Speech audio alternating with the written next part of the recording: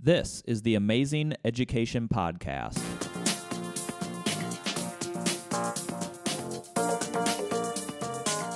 Powered by the Ames Community School District, I'm your host, Eric Smith.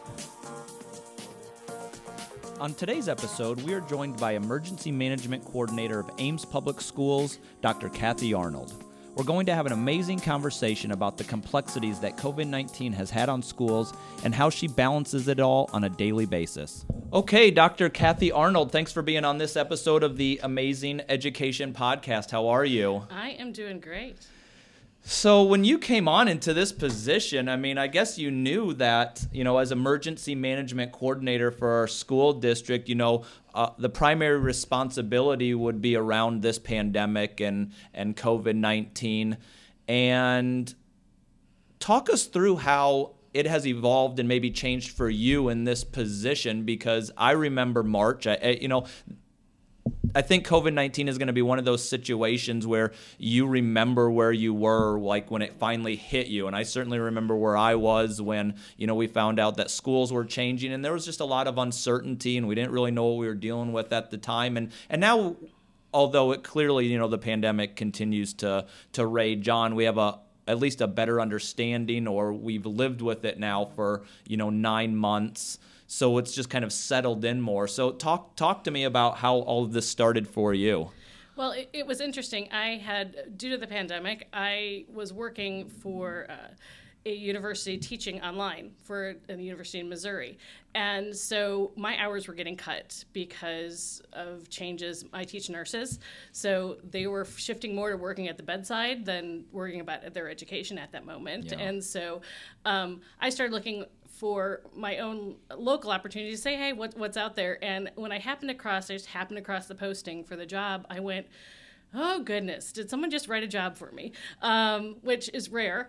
But my background is in pretty much hospital education, hospital emergency management stuff from a hospital setting, definitely not from a school setting. Yeah. But when I looked at it, I showed it to my husband, and he's like, well, that sounds kind of like you. And I said, yeah. And I said, we're thinking through it, and I said, I love logistics.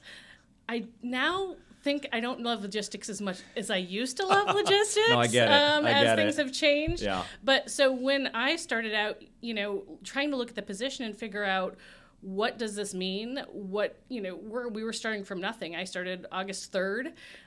You guys had already been doing stuff for months, yeah. Right? So trying to get on board, but also the fact that there was no guidance out there to say, this is what you should do. There wasn't that nice book off the shelf that you pick, and here's the policy manual for all the things that you have to do. Yeah. So, initially it was that development of, what policies do we need? What's our process? All the annoying process flows that you guys got to see me do, because it was like, how do you, and for me, sometimes that's how I think through it, step A, then step B.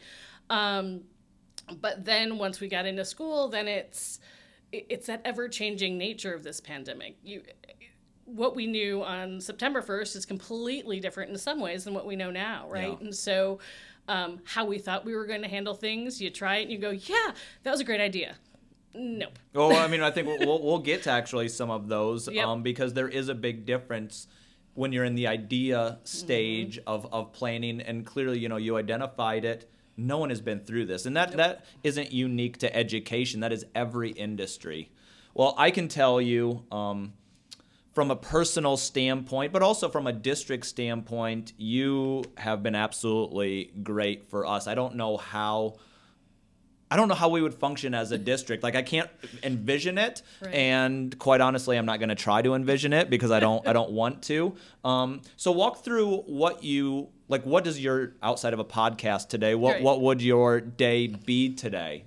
Right. So how I've had to also adjust my own day and how I work and what the needs are. So I start work probably about 6:15 or 6:30, because my first thing that I do is to compile the information for our dashboard, as well as our director's roundtable report, where we give those local conditions on what's happening. And that means a lot of spreadsheets really early in the morning with a big cup of coffee, but trying to get those disparate pieces of information. Have we rolled people on to our metrics, who's rolling off because they're out of quarantine now or they're out of isolation, and trying to pull all those pieces together. So that's what I start off with.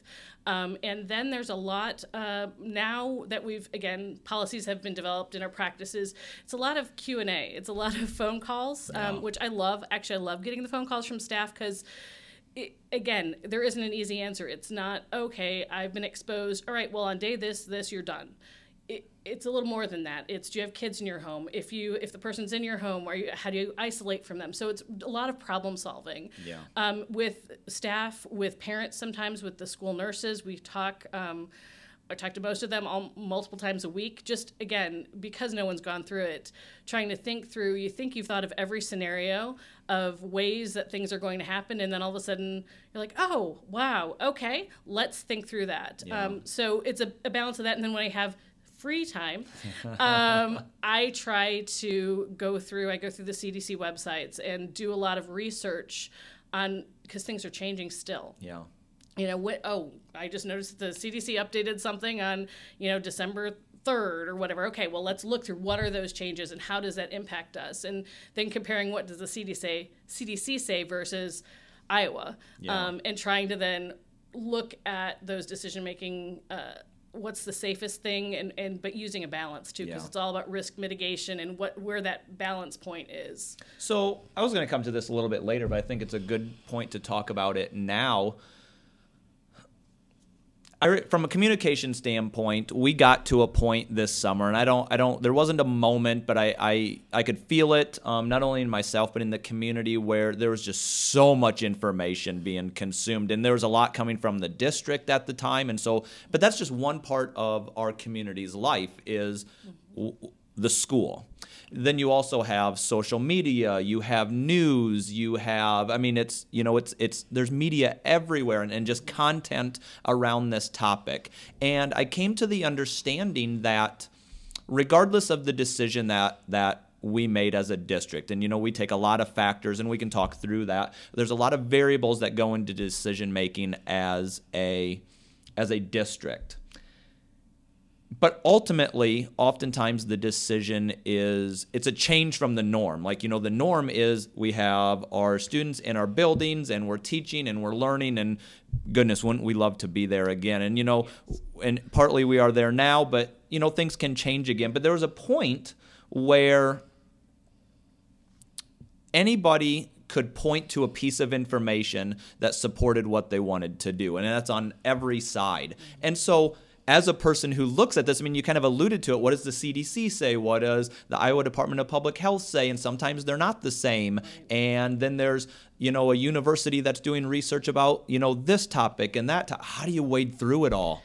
It's interesting. When I was putting together the policies and the procedures at the beginning, when I first started, I went to where I normally go to. You go to the research, you go to the journals, and then you realize very quickly that there's nothing there, right? It's new. There is. Yeah, right. And so I had laughed at the beginning that I was, when I was creating my citations for things, one of them was a podcast, sure. Dr. Fauci was on a podcast saying something because there is no documentation. So it's really trying to weigh the resources, right? And look at the things that as a doctorally prepared person, look at that research. Is it good research? Yeah. Sometimes you don't know, right? There's research internationally.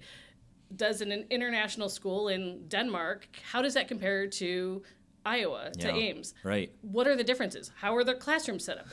How transferable is that research? And really trying to evaluate that. And it is a challenge because anyone will say, well, this one study says this, or this one's, and you can find, in a lot of ways, some ways you can find anything to answer the question the way you want it to. Yeah, so absolutely. It's really weighing that and seeing, how is this similar to our environment? How is it dissimilar? And then everything, and you hear me say this, it's a risk benefit, right? Yeah. So what's our risk? What's our comfort level? It would be so easy, again, if it was a black and white decision of, well, this says this and then we do this. Well, it's more complex than one factor, which makes it a pain. Yeah. I read something the other day that we should stop using the term, these unprecedented times. Because at this point, it just kind of is, across the world, but in our country, I always I go back to March, like it kind of started in March, for us in Iowa with schools closing. It's just, this is the way life is for now, and it could be for a while yet. Right. I know on a daily basis, there's masks. We're talking about contact tracing. I know that you're doing that. The number of our students and staff in quarantine and other local conditions. I mean, these are just, terms and vocabulary that now you live with and have been for months. Right. And it's interesting, too, when things change. So when the CDC made the change to 14-day quarantine, which is a nice, easy thing, because you can count 14 days and you're done. Yep. Now there's all these factors. And I was talking to a staff member yesterday, and she's like, how do you keep this all in your head? I said, oh, well, I've forgotten phone numbers and birth dates. But I can tell you that on... You only have so much capacity. Yeah, it's gone. It's gone, 7 plus or minus 2. But, it's that... at day 5 you can do this, and which means impacts day 7 or day 10 or day 14. Yeah. And so it's this constant decision in your head of thinking through what's the right data at that moment, and how do you advise someone. But yeah, it's ever changing too. And that was one thing I remember saying at my interview was, we'll try something and we're going to have to change, right? We know that we're going to learn more, and as we learn more, we adapt. And I think that's what we've been doing throughout the school year. Yeah.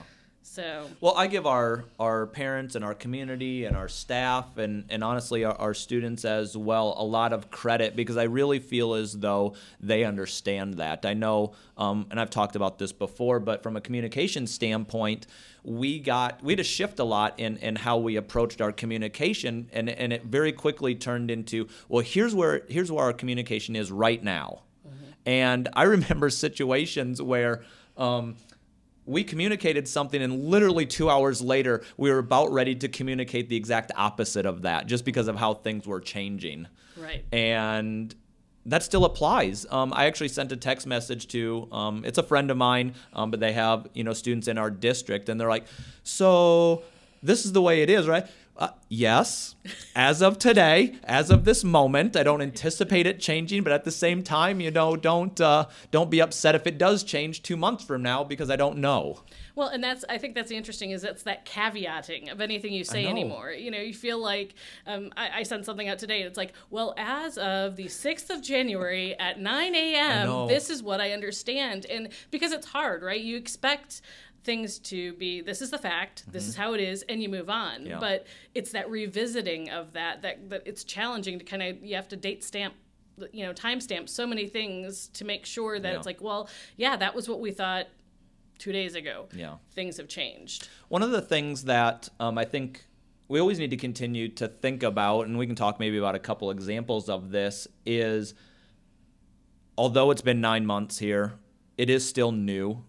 And we don't know everything. We're still learning.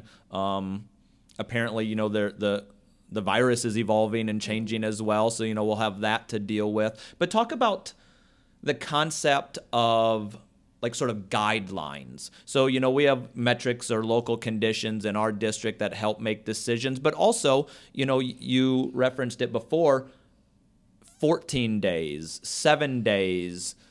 Are these magic numbers that scientists suddenly know? It's like after 14 days, then all is good. 7 days, all is good. Talk us through that. Yeah, and that's, again, it's human nature, right? You want a quick answer. Yeah. Is it this or is it this? We all do. Yeah. I'd like to know when this is going to be done. Yeah, I'll give you a date. It'll be done. I'd love that too. Yeah. My kids would too. Yeah. But no, I think that's, just thinking through how to adapt to the change, right? And how to think through dates and think through those times. I lost my train of thought a little bit there, because I'm thinking of 8 things, right? So when we talk about guidelines and sort of big picture, because we're like the CDC, for example, but then the district on a smaller level is, we're making decisions with, for us, 5,000 students in mind, and the CDC is thinking about, 300 million people in mind. And so there has to be this overarching movement, like, okay, here's the guideline, but clearly it doesn't apply to every situation across the board. Right. Well, and it's the same thing like we said at the beginning that, 6 feet of social distance and 15 minutes. It's another Does great that mean- example. yeah. Okay, if I'm 6'1" Yeah. and you sneeze, am I still safe or not safe? Yeah. If I am around someone for 15 minutes or 14 minutes and 30 seconds. There were some school districts that were, getting people up and running around at the beginning of the school year if, get people apart if they've been together for so long. Yeah. And Not trying us. No, we did not. But it was do like that. at the 14-minute mark, they had Ding! timers. You're Yeah, right. they And it's had- like, okay, move around because then it's not 15. Well, that's not how viruses work either. No, It's it isn't. It isn't. And but it's trying to understand that and trying to understand what does that really mean, Yeah. right? With our metrics, does a case count of 30.1 is that really materially different than 29.9? yeah. No, it's not. But you have to put a cut point somewhere, Sure. right? If not, you can't make any decision. Correct. But it's those shades of gray Yeah. that are just really hard because people want to say, okay, at this number, this happens. Well, it's not that simple. Yeah. You have to think of all the other things. Same thing with doing contact tracing.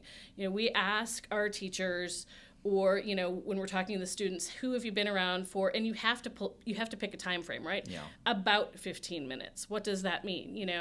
Does that mean you have zero risk if you're around them? If you were 2 feet away for 5 seconds, well, if they sneezed at that moment and you breathed in at that right moment, could you be at a risk? Yes. Yeah. But it's so hard because, again, human nature, you want to have I want to be able to define my little box and say, I'm safe or I'm not safe, or this is the right decision or this is the right decision. But it's so murky. And I think that's one of the most challenging things too for people. Absolutely. And for our community is that we're trying to make decisions. We're trying to contact trace. We're trying to give you guidelines for things, but Yeah. what do those cut points mean? I've been a part, I follow social media, it's part of my job. Sometimes I like it, sometimes I don't, but I get it. And I also, I start to see things like, how can you guarantee, this? And so let's talk a little bit about like just the concept of mitigation strategies and what that does, because I think it goes along the lines of what we're currently talking about. Right. So the idea with a risk mitigation strategy is you're mitigating risk. You're not eliminating it. Right. There is no way to fully eliminate risk unless you literally were just in your home, did not interact with anyone, did not have any deliveries. Like you fully locked down. So with this, everything that we do is looking at that balance of, okay, what are the things that we can do? It's kind of like a Swiss cheese model, right? So what are all those pieces that we can put together to make sure, or to try to prevent? But we can't guarantee anything. Yeah, right. We're just going to try to do things to make things as safe as we can. Yeah. So and we have to make decisions, not only about what is happening in our building, but, here in the middle of Iowa, we do have a large university and a huge population of people in their 20s. And, that does play a factor for us. I feel like, we're in a very different situation, us along with Iowa City, Des Moines, where there's a lot of activity. It's going to be a lot different than a rural community as well. And so those all do come into play as well as far as factors. Yeah, and again, this is one of those pieces that we learned. Beginning of September, we knew our numbers were going to go up because we had an influx of people coming to our town. Mm-hmm. What does that mean? We didn't know. No. We don't know. We know that it's not, again, they don't live in a bubble. Yeah. Iowa State isn't, they don't just all stay in one place. They go to the stores, they go to restaurants, they go to all those places, right? So what does that interaction look like and how does that affect us? Yeah. Well, we learned that we had a huge influx. We had, our positivity went way up, but it didn't then transfer to a huge then community spread in September. Yeah. When people were outside. Can we say in January we can guarantee that it's, that again we won't see a problem? Yeah. I don't know that we can guarantee anything because now people are indoors more. Right. And those interactions are different. So it's a challenge too because just the effect it has on our population and just our town. Yeah. Well, and, I had heard you say this at the school board meeting as well, but we also anticipated a surge after Thanksgiving break, and we didn't necessarily see that, Nope. not only in our buildings, but in our community as well. And, But not to say that it couldn't, after this winter holiday break. But so far, we'll see. We'll keep looking. We'll keep looking at the numbers. So how are you holding up? You've had to think about this for months now. I mean, and honestly, everybody has, but much more intensely, being it is your job to look at these things. You're talking with people who are sick or who have been in contact, and that can be an emotional thing for people to go through. How are you doing? Well, the winter break was great. Yeah. It was important for me. I think it allowed me to take a little bit of that time to sleep a little more. With the nature of this, we get, I am getting calls or contacts every day of the week, 7 days a week. Yeah. It'd be nice if it's like Monday through Friday. Oh, nothing happens on a Saturday yeah, right. or Sunday. 8 to 5. No. Virus takes a break in the evening. Nobody report. And, most of our reports initially, the results were coming back after 5 p.m. So then you have to quickly go, oh, sure. How is this going to affect, do we need to stop people from coming to school tomorrow? Yeah. Do we need to, do we need to get staff for tomorrow? How is this going to affect things? So, I think it's good. I'm holding up okay. Yeah. It is a stress. But what I think is really rewarding, again, is talking to the staff and just hearing and being able to connect with them, because they're stressed out, they're worried. And same thing with parents too. They're concerned, and trying to allay and answer the things that I can answer, which I don't have all the answers. Yeah. But here's what we do know. Here's what this could look like, and here's how we can support. That helps. It mitigates for me some of that, 7 a.m. on a Saturday phone call, or, an 8 p.m. phone call on any other day of the week. It's being able to see how that's making a difference. But, it is not, if you asked me in August if this is exactly what I thought I'd be doing and how I would be doing it, nah, so completely different. What has surprised you? For me, I think what surprised is you were talking about social media and the public nature, right, of that. I've worked in hospitals for years and years, and had decisions questioned, and why did you do this, or why did you say this?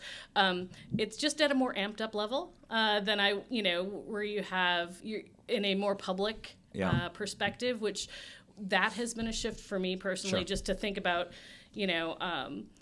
exactly how do you answer a question to make sure that try to prevent yourself from saying something wrong or being perceived the wrong way. Just in a more public eye. So that's been that was not something I think I anticipated to the level that it is. Yeah. But you adapt and you learn. You do, and you definitely do learn. I have come to the realization. So I didn't work, prior. I've been in this position, 3.5 years, and it was eye opening for me too, knowing that every word that I write is on display for our community, and I very quickly came to the realization that in public education, we are working with the most valuable thing to parents.